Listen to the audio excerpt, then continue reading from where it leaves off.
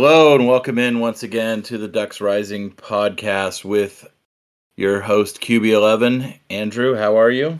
I'm doing well. How are you doing, Doug? I'm good, and I am, of course, Doug Scott, your other host. So we're here to talk about, first and foremost, the Ducks win over Eastern Washington in convincing fashion, 70-14, in a game that was over in the first quarter, I'd say. Maybe just talk about what we liked, what we didn't like, and we can get more specific and on both sides of the ball after that. But why don't you jump in with your first thoughts? First thoughts was that a lot of the things that we didn't do when or executed at a particularly high level against Georgia were obviously executed at a higher level given the competition, but I think angles to the ball, overlap in regards to leveraging the ball to the sideline or back towards help in the middle. I just think that guys were playing at a higher level and were a little bit more polished, and so I think those are kind of the incremental steps that you're looking to take as you kind of work through the first couple of weeks of the season.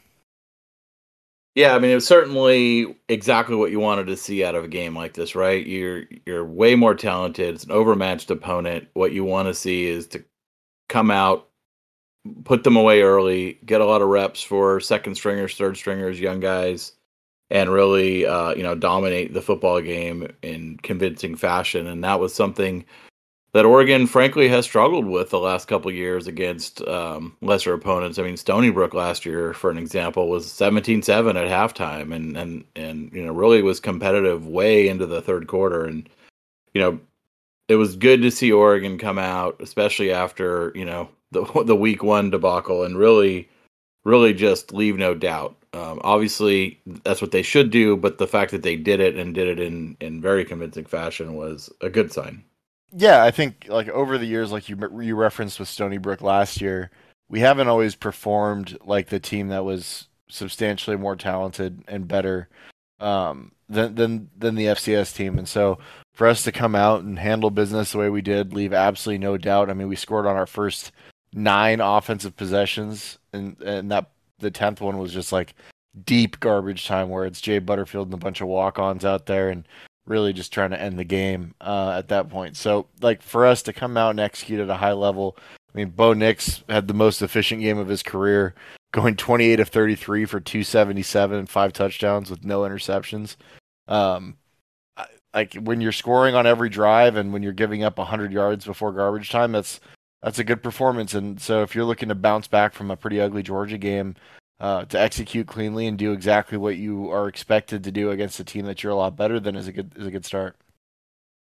Yeah, for sure. I think if anyone's gonna nitpick or find things to maybe like to see improved, I could think of a couple on the offensive side of the ball. There really wasn't any deep throws, and maybe that was a part of the game plan or just taking what the defense was giving us, but.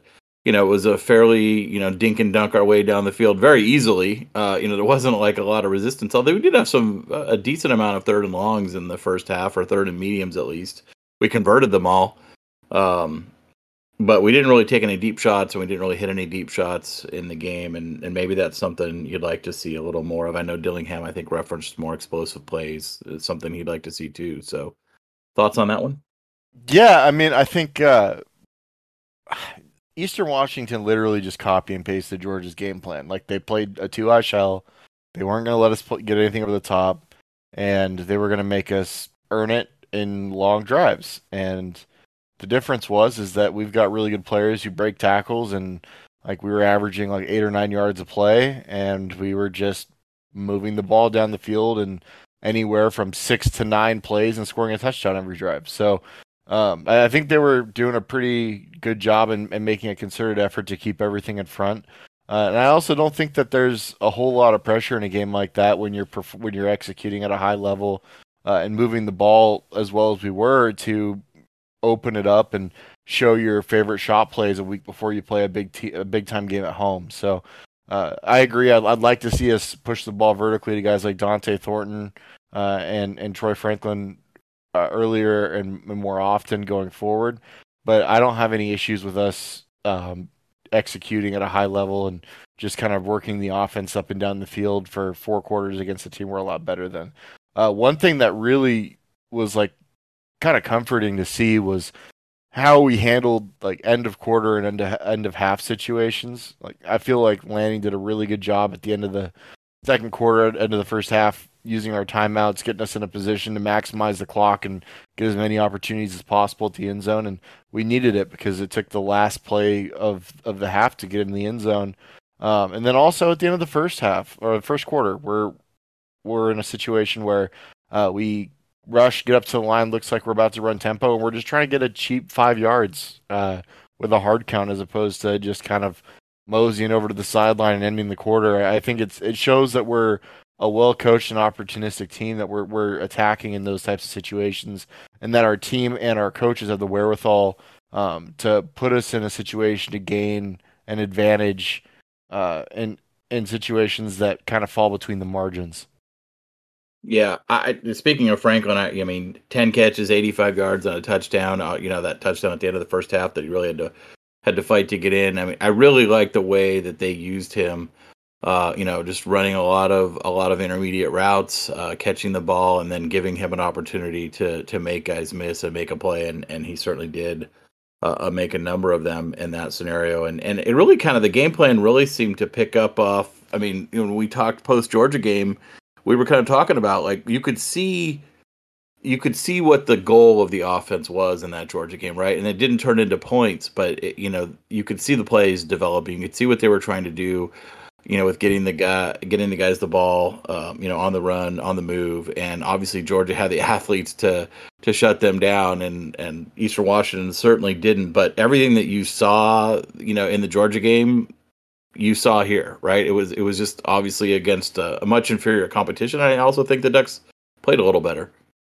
Yeah, I think it was good to get home, and I think we just cleaned up a lot of execution errors. I mean, there was still things, like you noted, there was probably a few more third downs than we probably would have liked to have in the first half.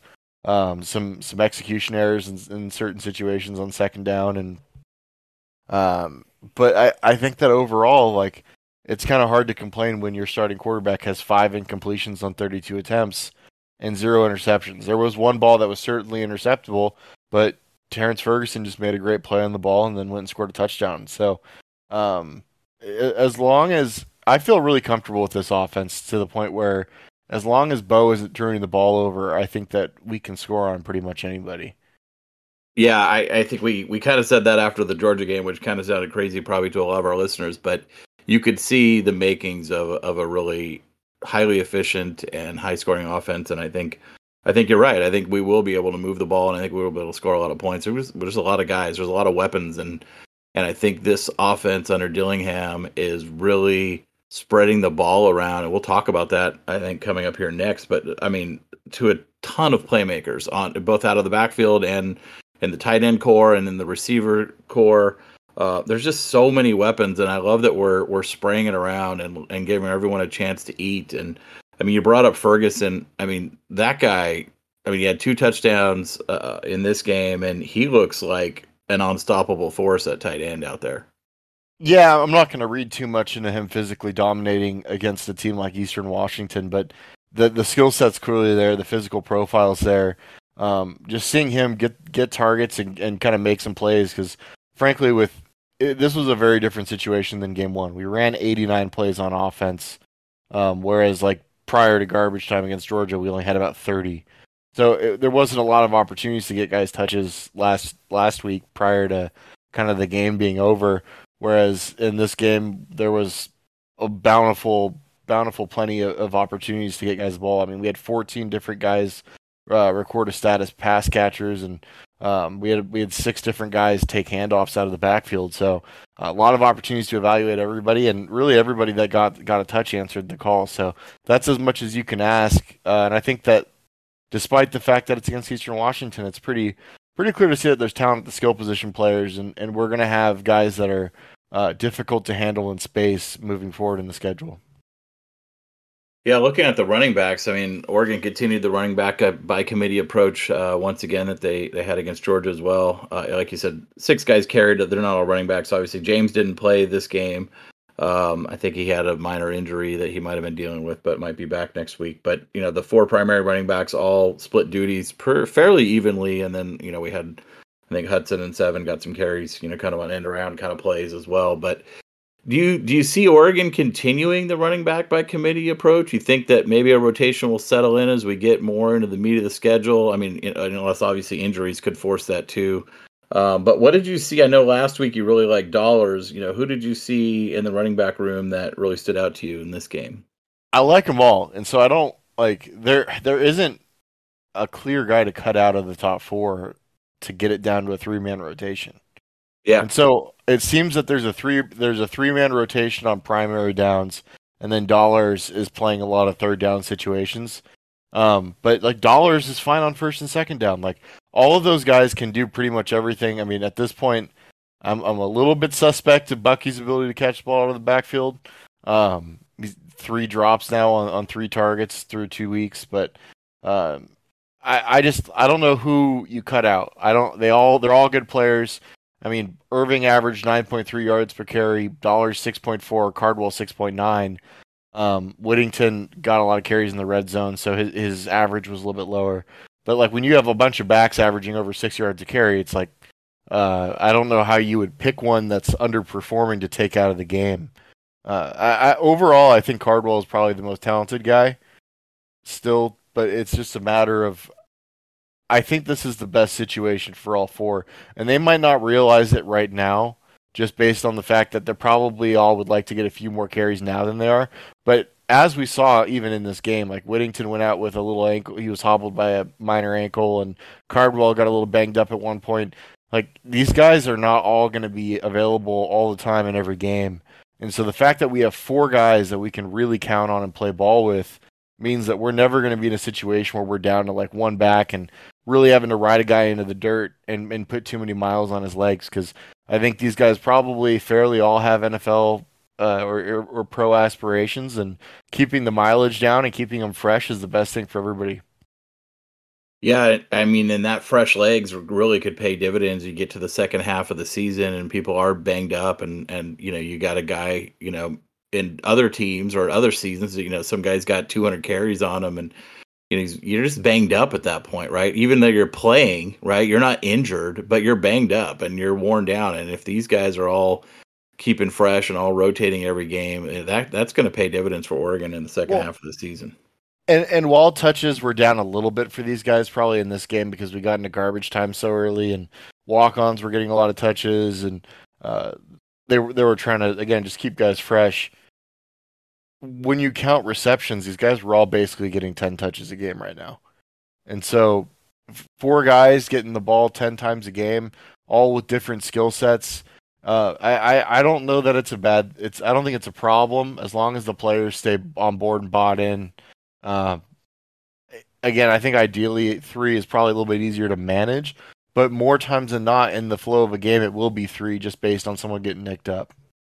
Yeah, no, that makes sense. I think I'd like to see the fan base get a little bit more on board with this approach as well. I mean, you see some people out there, calling for this guy or calling for that guy to play more, and I think fans could really recognize the benefits of what the coaching staff is doing with this running back rotation and how that actually benefits, like you said, these players longer term, but then the team as a whole. And let's appreciate the fact that we have 4 guys who all deserve to play. That's a good thing.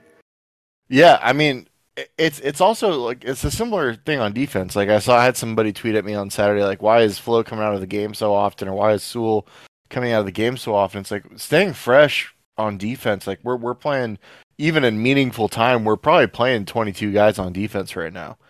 And so having that kind of quality depth is going to be a really important thing for us as we get deeper into the season, because this is football and guys get banged up, and having guys that can substitute in and out and maintain cohesion and give you a good quality look is really, really important. And so I think that taking the first couple weeks of the season to really start to develop the second and third string guys and get them involved and keep guys engaged and developing as the season goes along only pays dividends in future seasons and later into this season as we go down the road, getting into Pac-12 play. So I think we'll probably see some pared down rotations this week against a quality opponent in BYU versus what we saw against Eastern Washington. But I don't think that running back is going to be a spot where it's pared down.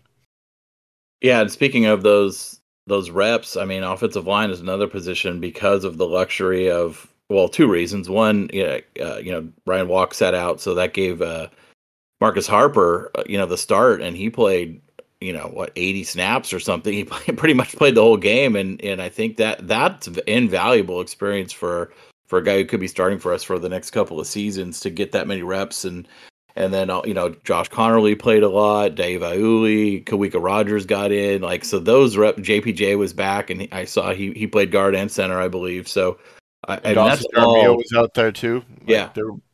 Everyone was playing. Like, we got a little bit of a peek at what literally might be our offensive line next year when it was from left to right. It was Connerly, Harper, JPJ, Kawika Rogers, and Jaramillo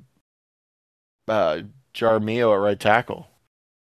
And they looked pretty damn good. They looked like a Pac-12 offensive line, and some of those guys are true freshmen. So you gotta like our offensive line depth where it stands right now. I feel like we could play with those guys if we had to today. So yeah, that's a great luxury to have, and just getting them actual game reps is just huge. Like, it's so good to see that again. We missed that. Yeah, and hopefully this isn't the last time that we can put a team away and get into garbage time, because these reps add up. Like, when you saw Georgia, like, yeah, some of those guys were second and third teamers last year, but they all played as many snaps as the starter, because when you're a dominant football team and you put people away, your backups and your underclassmen are getting really valuable developmental snaps that other teams don't get. And then again, like that pays off as you move into future seasons. Yeah, so speaking of, both the backup quarterbacks got a little bit of run. I don't think we saw enough of Jay Butterfield, and I think he just handed the ball off, so we can't really speak on him. But, Ty Thompson got a couple of drives and I think threw a couple of balls.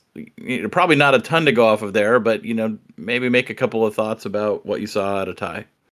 No, I mean, Ty looks more comfortable. He looks in more command. I think the system is really quarterback friendly. Ultimately, I think that he looked comfortable, and like the thing with Ty is that every time he plays, like his physical prowess pops.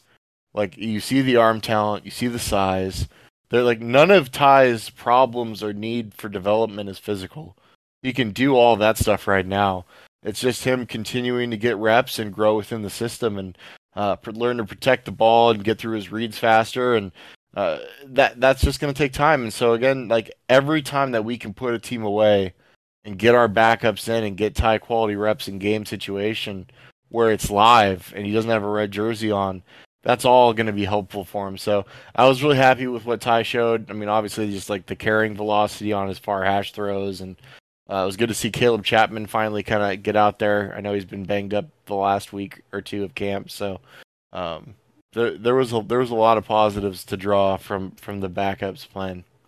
Yeah, the one throw that I recall from Ty, I think he kind of rolled out right and then threw back across the left to the sideline.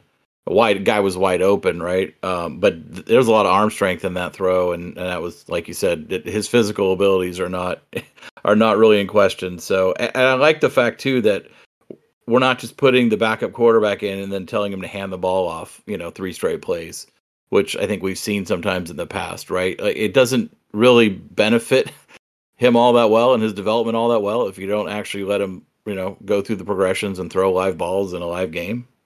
So I like that we did. No, I 100% agree with you. I think it's just a matter of you got to get guys reps, you got to give guys opportunities to play, and you can't play with training wheels on. You got to let them go, and so otherwise you're not really preparing them for anything of importance. I think we've covered the offense pretty well. Anything on defense that you saw that stuck out? Well, I think we played better on the edge. I think our safeties and corners did a better job on the perimeter defeating blocks. I mean, Bridges got the interception, and that was almost returned for a touchdown that he then fumbled, and Casey Rogers got the assisted touchdown on, so that was cool. But guys like DJ Johnson, I noticed when I was watching the film after the game, just playing better off of blocks, being more disciplined. I just thought that everybody kind of just trusted it's easy to do when you're so much better than your opponent, but each individual player on the defense was doing their job and their job only, and trusting the guy next to them to take care of theirs. And when everybody is doing that and executing at a high level, it's really hard to move the ball on us. So hopefully that's a lesson learned, and they can continue to do that and move forward. And obviously, there's some things that still need improvement, like our ability to close when we get free runs at the quarterback is still a problem. There's, I think, situationally, there were some things that we need to work on. When we get those condensed formation looks, like they scored their first touchdown on, making sure that we're handing off all those rub routes so that we're not getting picked on them, and creating easy free access throws for the quarterback will be something to kind of keep working on, because if that shows to be a weakness for your secondary, teams are going to do it every week. So stuff like that. But overall, I was really pleased with how everyone played. It was good to see some of the young pups get some run in the latter half of the game. Guys like Ben Roberts. Like, Ben Roberts is a really, really strong dude. Plays off blocks well. It's good to see Sir Mel's get in there. In the secondary, we got to see our first reps of Kamari Terrell and Damon David, and even Jaleel Tucker and Darren Barkins getting some run. So good. All of that's valuable. I think that as we move forward in the season, some of those young guys might end up playing more serious roles in the primary rotation. So getting more reps is always a good thing.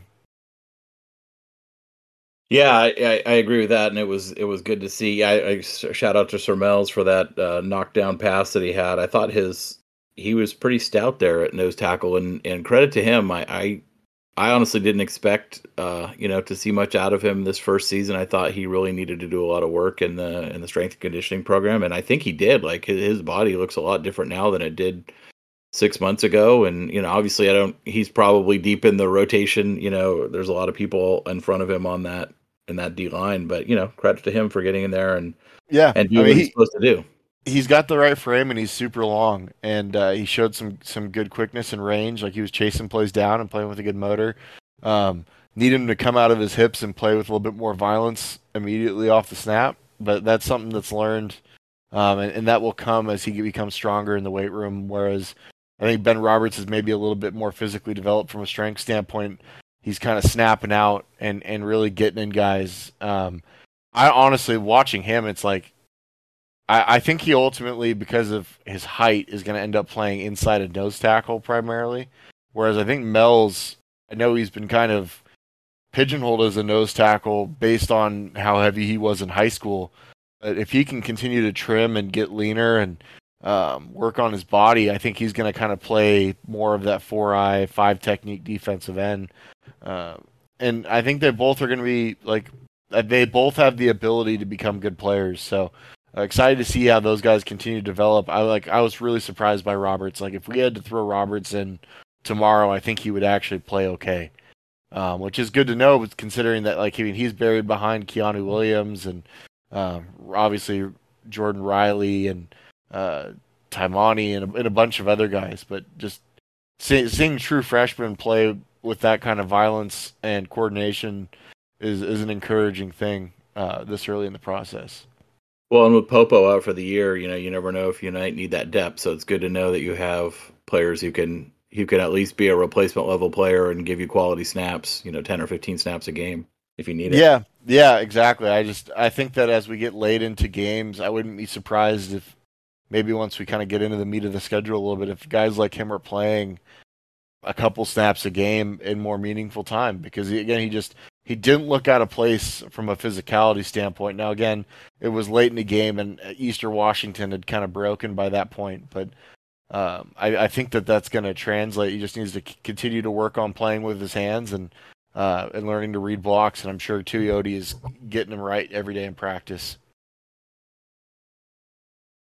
So obviously the next opponent is going to be quite a bit different. And, I think one of the things you mentioned is, the edge play, and particularly in the passing situation, we're not really getting home on the sacks, right? We get pressure, but we don't seem to be able to get home and actually complete the play. And that was something that I think had been a problem last year and maybe even the year before as well. I just remember seeing Oregon all last year, getting getting pressure on quarterbacks, but not actually getting a sack. And I saw a lot more of that this past weekend, which is a little bit frustrating. You know what I'll say though, Doug? Like watching that game and just watching the edge players a little bit more closely the second time through, Eastern Washington was trying to get the ball out as quickly as possible. Like they got to keep that starting quarterback in one piece for the season for them that actually matters. Like this is just them going on tour to collect paychecks that help pay for the rest of the season. Yeah. And so, but guys like again, Swinson isn't playing a lot early down situations. He looks really good rushing the passer. DJ Johnson, like again, didn't get home. It didn't show up in the stat sheet. Well, he did get one sack, but his best reps actually were on some reps where they got the ball out quickly in their quick game. But like showing some serious advancement in his understanding of how to rush, some different inventory of moves, all things that we want to see. I think that will start to manifest on the stat sheet as we start to play teams that actually are trying to beat us and are going to drop back when we have a lead and try to push the ball vertically. But if teams are just going to throw screens and get the ball out quickly, it's going to be pretty tough for us to get home with the rush. That's fair. That's fair. I know, BYU quarterback is a pretty mobile guy, so we're going to have to stay disciplined in our rush lanes too. Yeah, I think looking forward to BYU a little bit here. I don't know that you're going to want guys really selling out on the rush because all you're doing is creating lanes for a really explosive runner. I think it's going to be more of pressing the pocket, condensing the pocket, making him uncomfortable because there's less space, but keeping him in the pocket. He's a good passer. I'm definitely not saying he's a one-dimensional player, but if you're going to lose to Jaron Hall, especially without Nakua and Romney, I'd much rather lose to him from inside the pocket than getting out on the edge and creating problems and getting free yards as a runner. Makes sense. We'll cover that in more depth in our BYU preview. Anything more you want to say about Oregon in this game? No, again, I'm just really pleased with the bounce back. I think they had Dan Lanning mic'd up for this game, and there was a common theme like with the stuff that they showed of him talking to the team, and it was just us against us. And I think throughout that game, all the way deep into the fourth quarter, despite a 56-point lead, Oregon was still playing hard, and guys were focused, and guys were trying to get the most out of the reps that were being allotted to them. And I think that says a lot about the team culture and the depth that's been developed, where guys are out there trying to earn their keep and show themselves and put out good film. Because there was not a lot of plays of guys loafing as we got deep into that game. It's good. All right, well, let's turn our attention to some scores from around. We'll start with the Pac-12 first, and then we'll go to national after that. Some of these I'm just going to breeze through, but if there's a game you particularly want to talk about, jump in. Obviously, Utah beat up on Southern Utah 73-7 in a game that probably looked very similar to the Oregon game. Not much of note there. No, I got nothing. I didn't even bother watching the highlights of that game, if I'm honest with you. No, me neither. Colorado continues to be just a terrible, terrible football team, and they got blown out by Air Force 41-10. Yep, I won the cover on that, and I will be betting on Minnesota to cover against Colorado next week. They're going 0-12. I think that's a safe bet all year long. Yeah, I will be betting against Colorado pretty much every week from now until the season's over. Cal Bears are 2-0. They squeaked out a 20-14 win at home against UNLV. Yeah, and they play Notre Dame this week. I'm really interested to see how that game goes. I don't think Cal's going to win, but the only team that's like every conference, and apparently the Independents have one team like this where they're just so offensively incompetent that like way worse teams can stay in games with them. Like Iowa for the Big Ten, Notre Dame from the Independents, Cal from the Pac-12. Texas A&M from the SEC. I'm not really sure who the team is from the ACC. Maybe Virginia, based on their offensive showing on Saturday. But Cal is setting football back about 30 years with their offense right now, and it's pretty tough to watch. But they're not setting it. If they're setting it back 30 years, then Iowa's setting it back 50 years. Well, Iowa is just deciding not to play offense. Yeah. They're punting on first down, I'm pretty sure. They're just like, well, our defense is good, so we don't care. I Uh, don't even that situation is like, how does a father fire his son? Does he yeah. fire his son? Does he demote him? How does that work? I will. We will soon find out, or maybe not. I guess. UCLA continues its band of cupcakes, beat up on Alabama State 45-7. Yeah, kind of what you'd expect. Flipping over, Arizona, tough loss. Arizona, they lost 39-17 to Mississippi State in a game I thought would have been a little closer. I think it was a little closer early, and then I think Mississippi State just No, kind of. that game is a lot closer than the scoreboard would tell you that it was. There was three picks by Delora. Like there was at one point in this game where it was 24-17 and they were driving and Delora threw a pick that almost got returned for a touchdown. Like like if not for turnovers, I think that Arizona could keep the score tighter. They got outgained, and obviously Mississippi State turned the ball over as well. But I think that Arizona actually played this game better than the 39-17 score would indicate. Yeah, and I think through 2 weeks, Arizona looks ahead of schedule, and we thought they would be ahead of schedule anyway, and I think they even look ahead of where we thought they'd be. So, that game, that Oregon at Arizona game, is certainly one I know you're going to be at, and you had circled as a potential upset watch, and I certainly would not disagree with that. Yeah, no, I'm excited for that one, and I think I'm going to hit that 2.5 over on Arizona. So Yeah, I feel really, really good about that bet for you.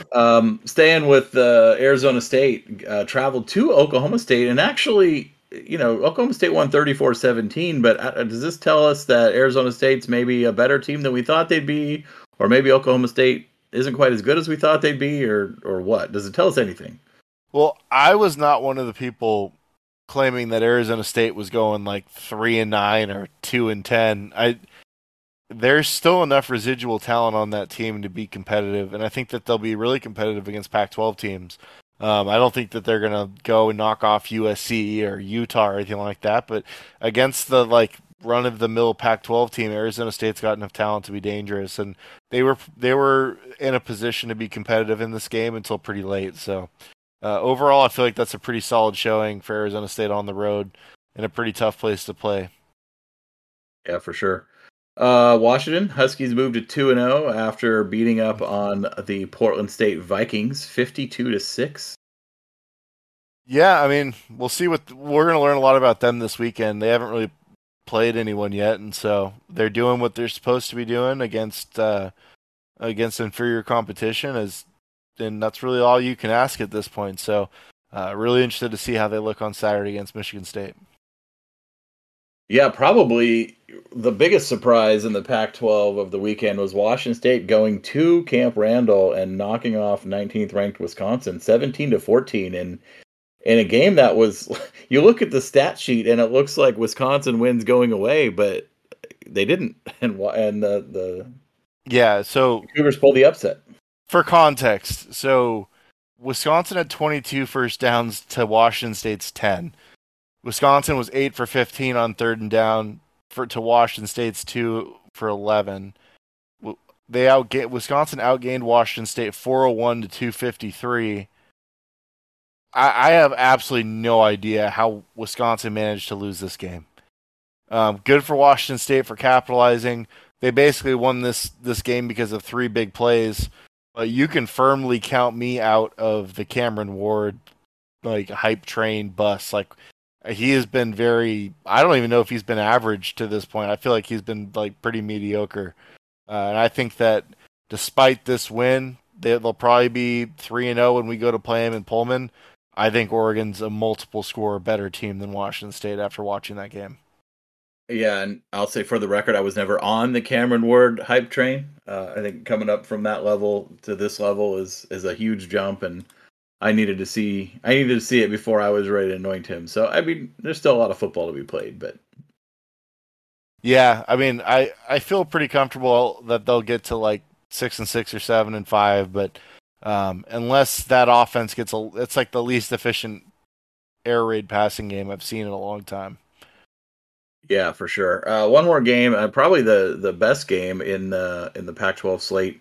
Oregon State goes down to Fresno State and pulls off the victory, 35-32. And for those who didn't see it, the Beavers had basically time enough left for one play. They could have kicked the field goal to tie and sent it to overtime, and Jonathan Smith elected to go for the win instead, and he wildcatted his way into the end zone for the victory. So Oregon State had absolutely no business winning this football game. And they did what Oregon State teams do, and they crackerjacked their way into a W they didn't deserve. I've seen a lot of hype about this Oregon State secondary and this Oregon State defense being better this year. I think that they're going to be in for a pretty rude awakening once Pac-12 play starts. Because for 360 yards, so Chance Nolan still looks unbelievably like.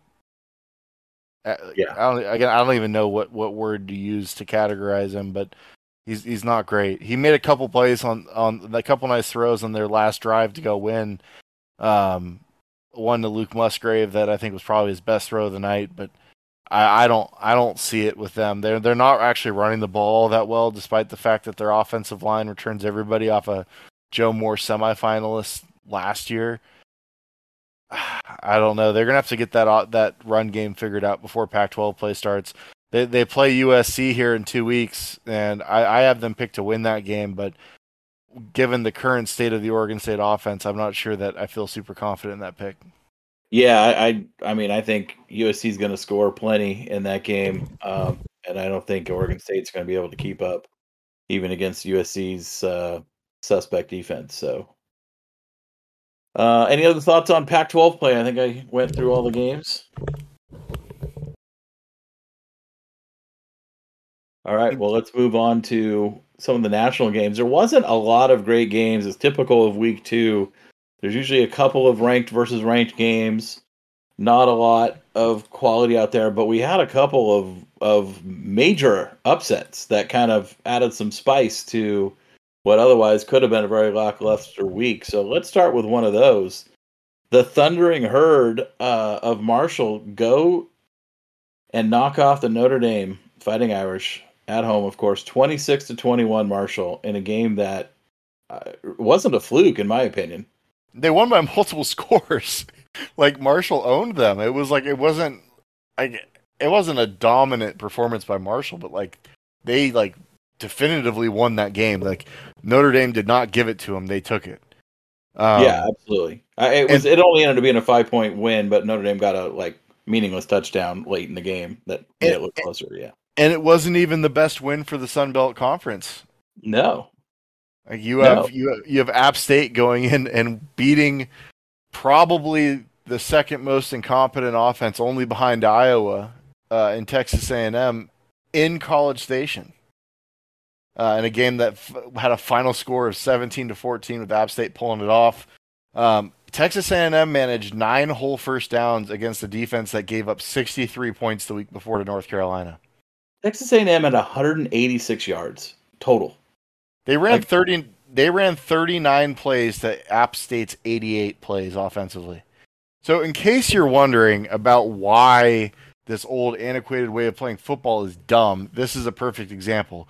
A team with substantially more talent should want a larger sample size to express said advantage, as opposed to trying to condense the game and create an environment where a team with substantially less ability can beat them. And that's what happened. They slowed the game down. They tried to shorten it as much as possible. They put themselves in a situation where they were in a 1-score game late and they lost. And they absolutely deserved to lose. They were 2 for 8 on third down. They only achieved 9 first downs the entire game.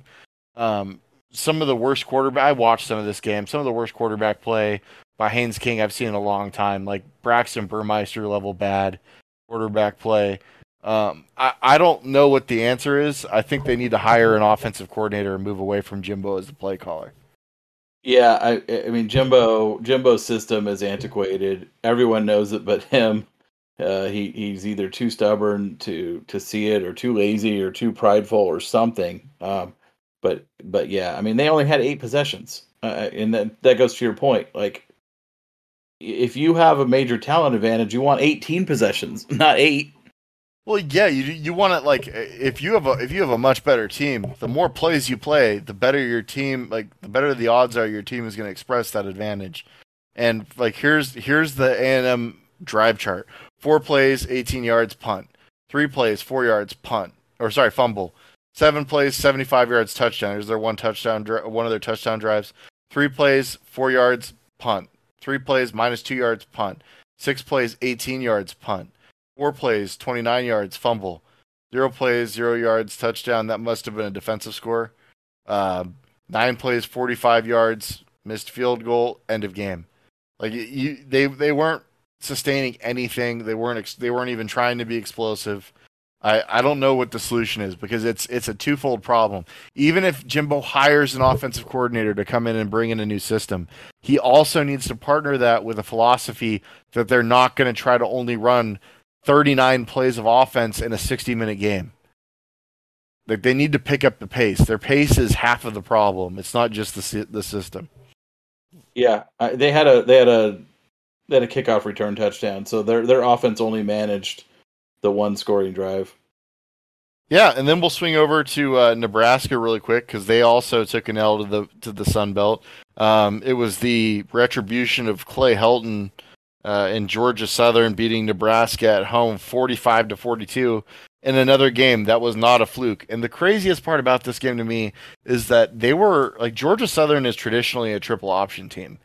Clay Helton rolled in there, installed a spread offense, brought in a transfer quarterback that went 37-56 for 409 and like won the game for Georgia Southern. They were awesome. Like Georgia Southern had 642 yards of offense against Nebraska in Lincoln Memorial Stadium.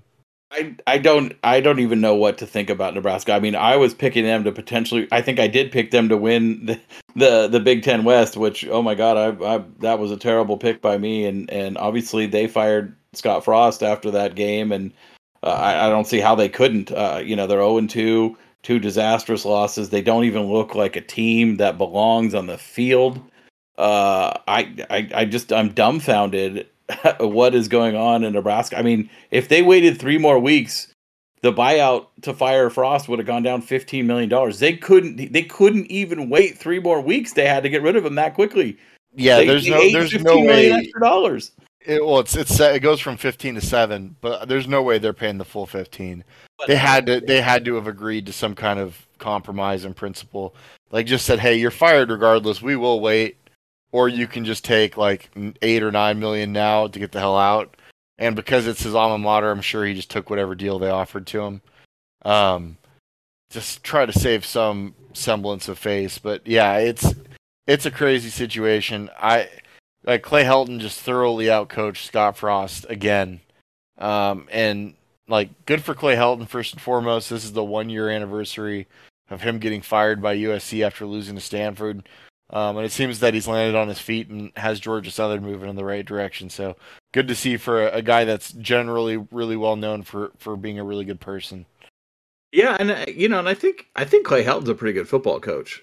I think the fit with USC was bad. He did win them their only Pac-10, 12 title in like 13 years was won under his watch, and he won a Rose Bowl, and it was a bad fit there, and everyone wanted to running him out of town, and it was. But I think he is a pretty good football coach, and I think he's showing that. Yeah, I think I'm not sure that he's a great football coach, but I do think that the situation was just not workable at USC, just given who hired him, and then the way that AD left, and then kind of the dysfunction of that entire athletic department during his tenure. A lot of things that were outside of his control were also problems. But ultimately, I just don't think he was a fit for that school and that market. But I think he'll do well down there, and I think he'll end up getting another Power 5 job at some point here in the not-so-near future, if this result is any indication of what we can expect from Georgia Southern going forward. Yeah, for sure. And what as you talked about, what a great Saturday for the Sun Belt Conference. I mean, 3 huge marquee wins.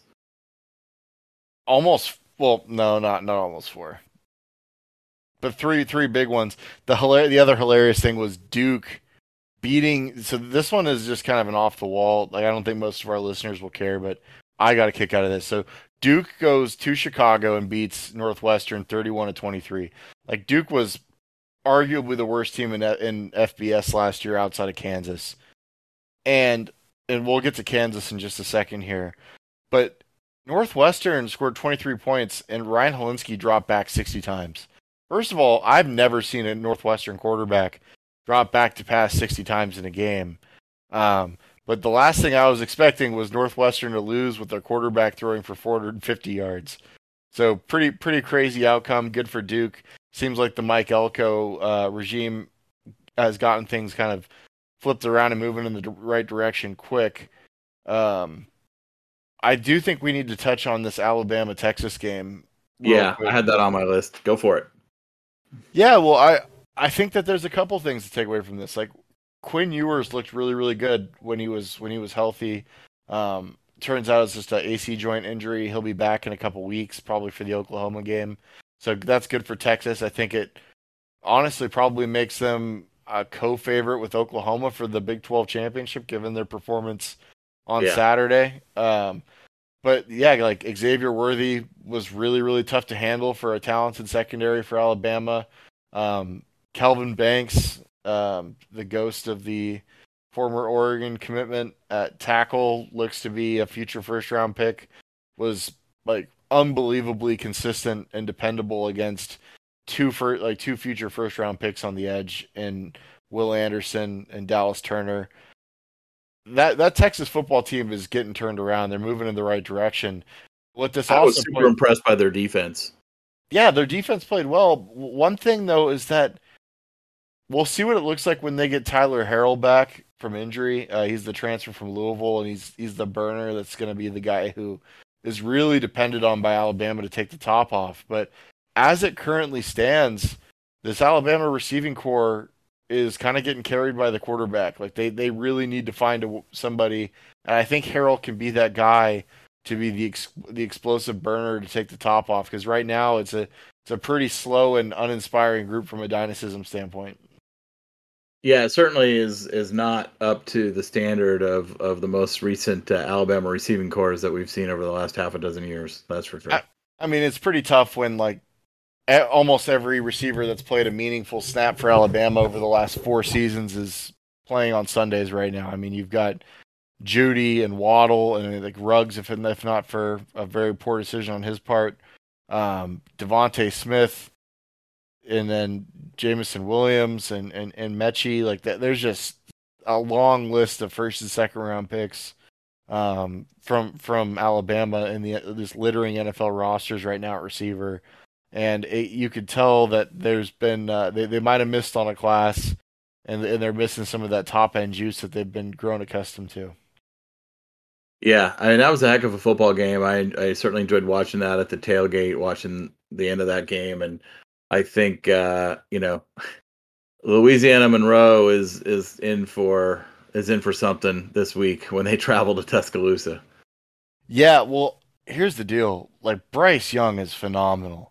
Yeah. Like the fourth quarter of that game was just a clinic on just extraordinarily high level quarterback play. Like he's going to give them a massively long runway to get the receiving group up to speed because he can carry them in close games when they need him to. And I only think that young secondary for Alabama is going to improve as the year moves forward. So I'm definitely not writing Alabama off, but if you ask me to make a poll, I think Georgia's a better football team today. Yeah, I mean, I think they rightly moved up to number one. I don't think there was any debate about that, in my opinion, on like the body of work so far. I mean, you've got to put Georgia at 1. Yeah, well, I want to bring this up selfishly. We have the Kansas Jayhawks going on the road and beating West Virginia in Morgantown for their first Big 12 win in they beat Texas last year, but like their first road Big 12 win in a long time, and they looked really good doing it. And it's impressive, and I hope that Lance Leopold doesn't get ripped away from them after the season, because I think he's just finally starting to get some traction there, and they're starting to produce some pretty good football. And this had everything you want to see in a Big 12 football game, right? I mean, 55-42, that's a Big 12 football game. In overtime. Yeah. But Kansas was running the ball. Kansas had some explosive plays through the air. I think their quarterback played pretty well. I watched the condensed version of this game. But like they were averaging like their leading rusher averaged 7.1 yards per carry, second back 6.3. Like they were super efficient on the ground. They look really well coached, and I could see why Nebraska has their eyes on Lance Leipold as a potential coach to replace Scott Frost. I just hope for Kansas' sake they can hold on to him, because I think that they'll become pretty damn competent if he sticks around for a few years. Let's talk about Mario Cristobal and the Miami Hurricanes. They put up 70 points in week one against a nothing team, and this week they played Southern Miss and only won 30-7, but were outgained 463 to 231. No, take that back. I got that wrong. I flipped that back. But they really struggled. The game was 6-3 at the half, I believe, and then they kind of pulled away late. But they were getting a lot of boos. 10-3 at half. 10-3. Okay, yeah, sorry, but they were getting a lot of boos in Hard Rock Stadium. Oh, sorry, 10-7. Gosh, 10-7. I'm all over the place. Right. Yeah, boy, we're both wrong on that one. Yep. But the fans were getting discontent with the lack of offense there early in that game. And did you pay any attention to that one, or any takeaways from there? I caught little bits of it.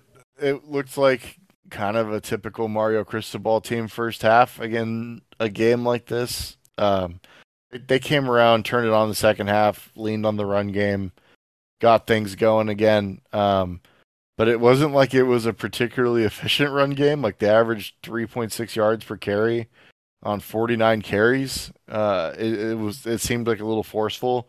Really not sure why they're not leaning on Tyler Van Dyke a little bit more, but we'll see how that progresses as they go to College Station to play kind of a reeling A&M team this week. We'll see if A&M can bounce back, but A&M's defense is exceptional.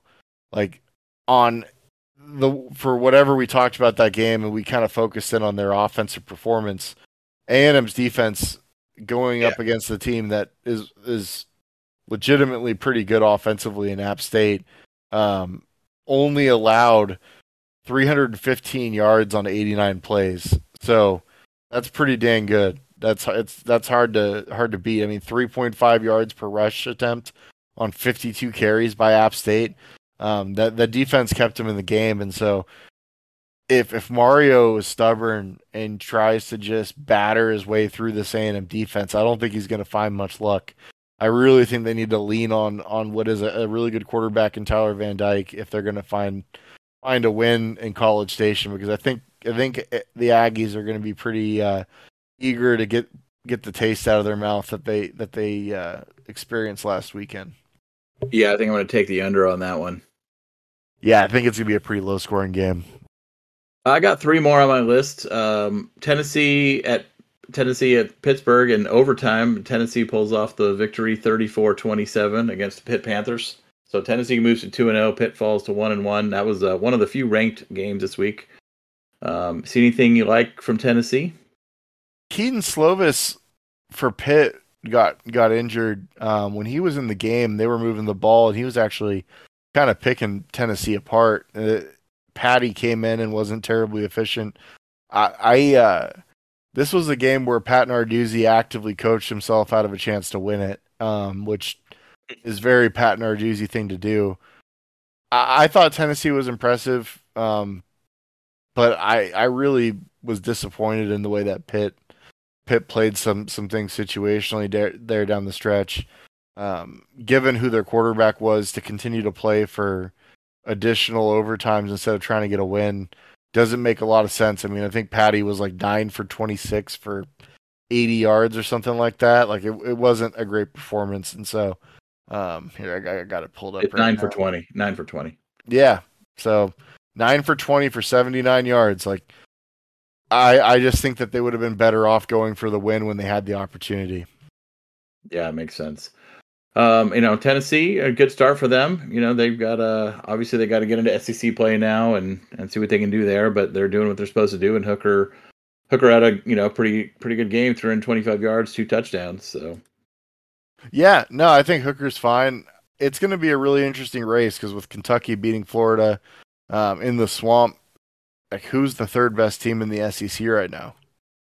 yeah, that was the next game I had on my list. Florida after their big win against Utah, got beat by Kentucky, at home in the swamp and in 26-16 and Richardson just did not look at all like the player he was against Utah through two picks. Well, yeah, Kentucky just didn't let him be that player. They kept him in the pocket and said, "You're going to beat us one way, and this is how it's going to be."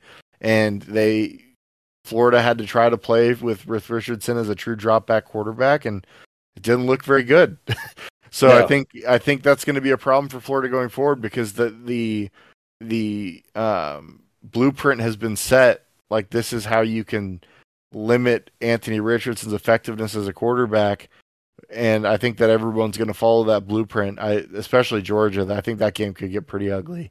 Because if you can't find some efficiency downfield through the air from the pocket, like doing all that, all you can do all the half roll, full roll, try to get him out on the edge where he can be a runner and a passer stuff you want.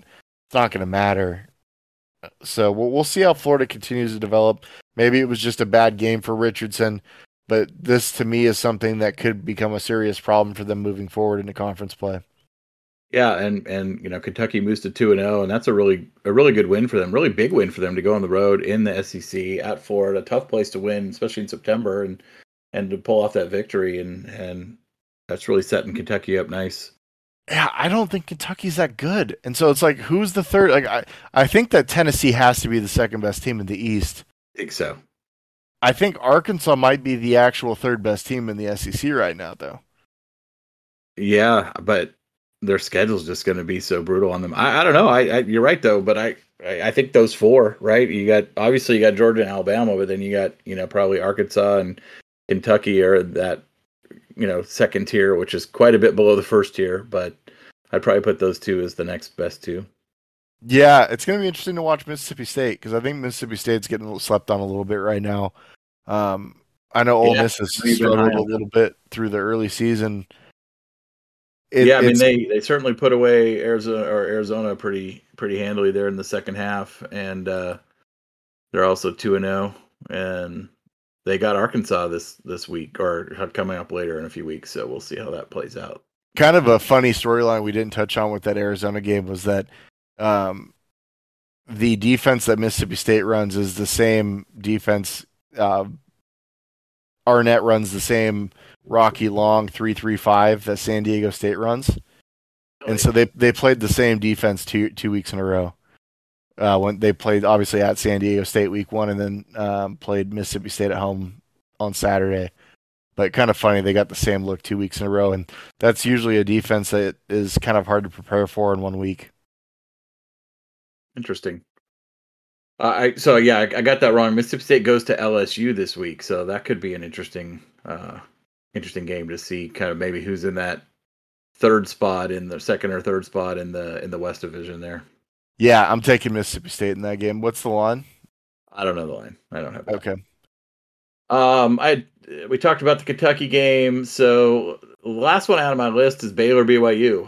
So that was the other ranked matchup this week. Baylor fell to 1-1, going to Provo to take on BYU in a game that went to again double overtime, and BYU came away with the victory 26-20, and obviously BYU will be traveling to Autzen to play the Ducks this coming week. What do you think about that game? Baylor just looks like a team that's short on playmakers right now. I mean, they obviously lost some really fast, explosive guys to the NFL this last draft class, and they seem to still be searching for those answers because they're really stout on the front on both sides of the ball. I actually think Blake Shapen's a pretty good quarterback, but they just didn't really have any reliable playmakers on the outside that they could target as that game kind of got into crunch time. And that was a problem for them, despite the fact that they played well enough to win. I just think that they're missing that little bit of top end juice. Yeah, their offense just didn't seem to be very effective at all. And I don't want to take anything away from BYU's defense, but to me, it looked more like Baylor's offense just not having it. They averaged 3.6 yards per play, 80 plays for 289 yards. I mean, that's just not going to cut it against anybody, really. Yeah, but that's also like good. You have to give credit where credit's due. I think that that BYU did a good job. They're executing at a high level, and I mean, you have a bunch of guys that are all.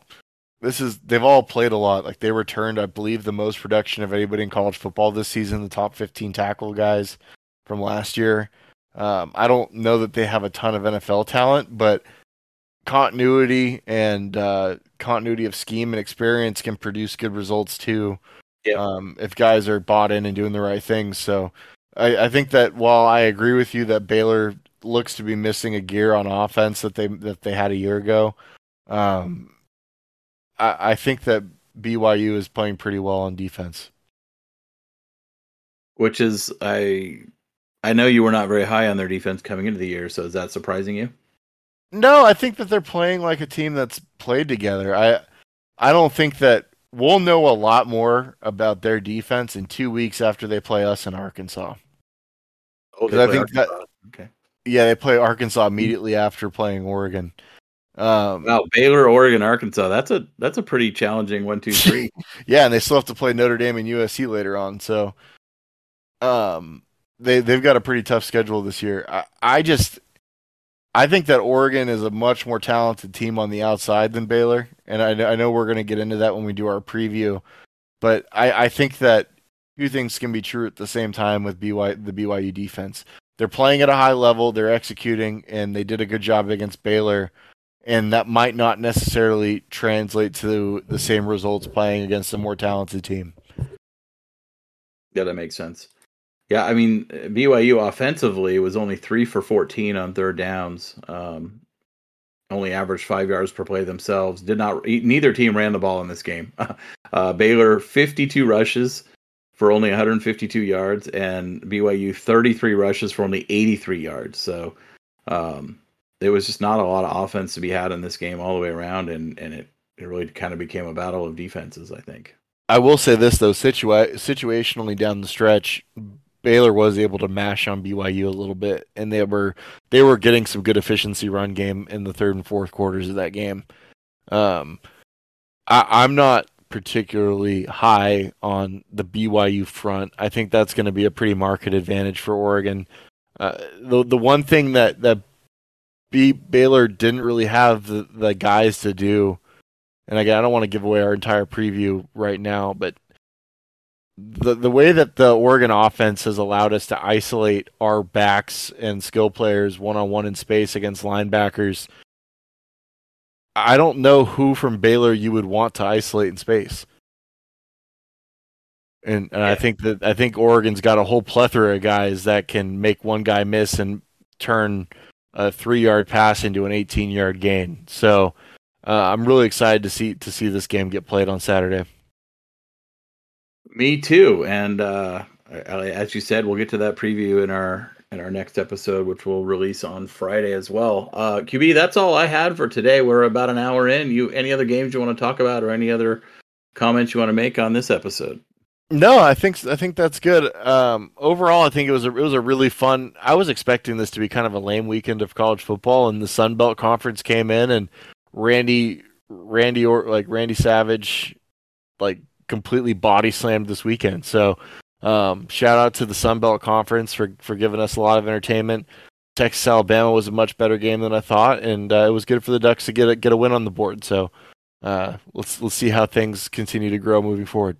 Yeah, it was really entertaining sitting at the tailgate because there was kind of not a lot of good football on, and we're watching Texas Alabama, and that game was good. And then all of a sudden, I check on my phone, and I see the score of the Notre Dame Marshall game, and I'm like, oh, flip over to that, and then then you see the Appalachian State game, and yeah, it was pretty. It did turn out to be a lot better and more exciting and more entertaining in the Nebraska Georgia Southern game.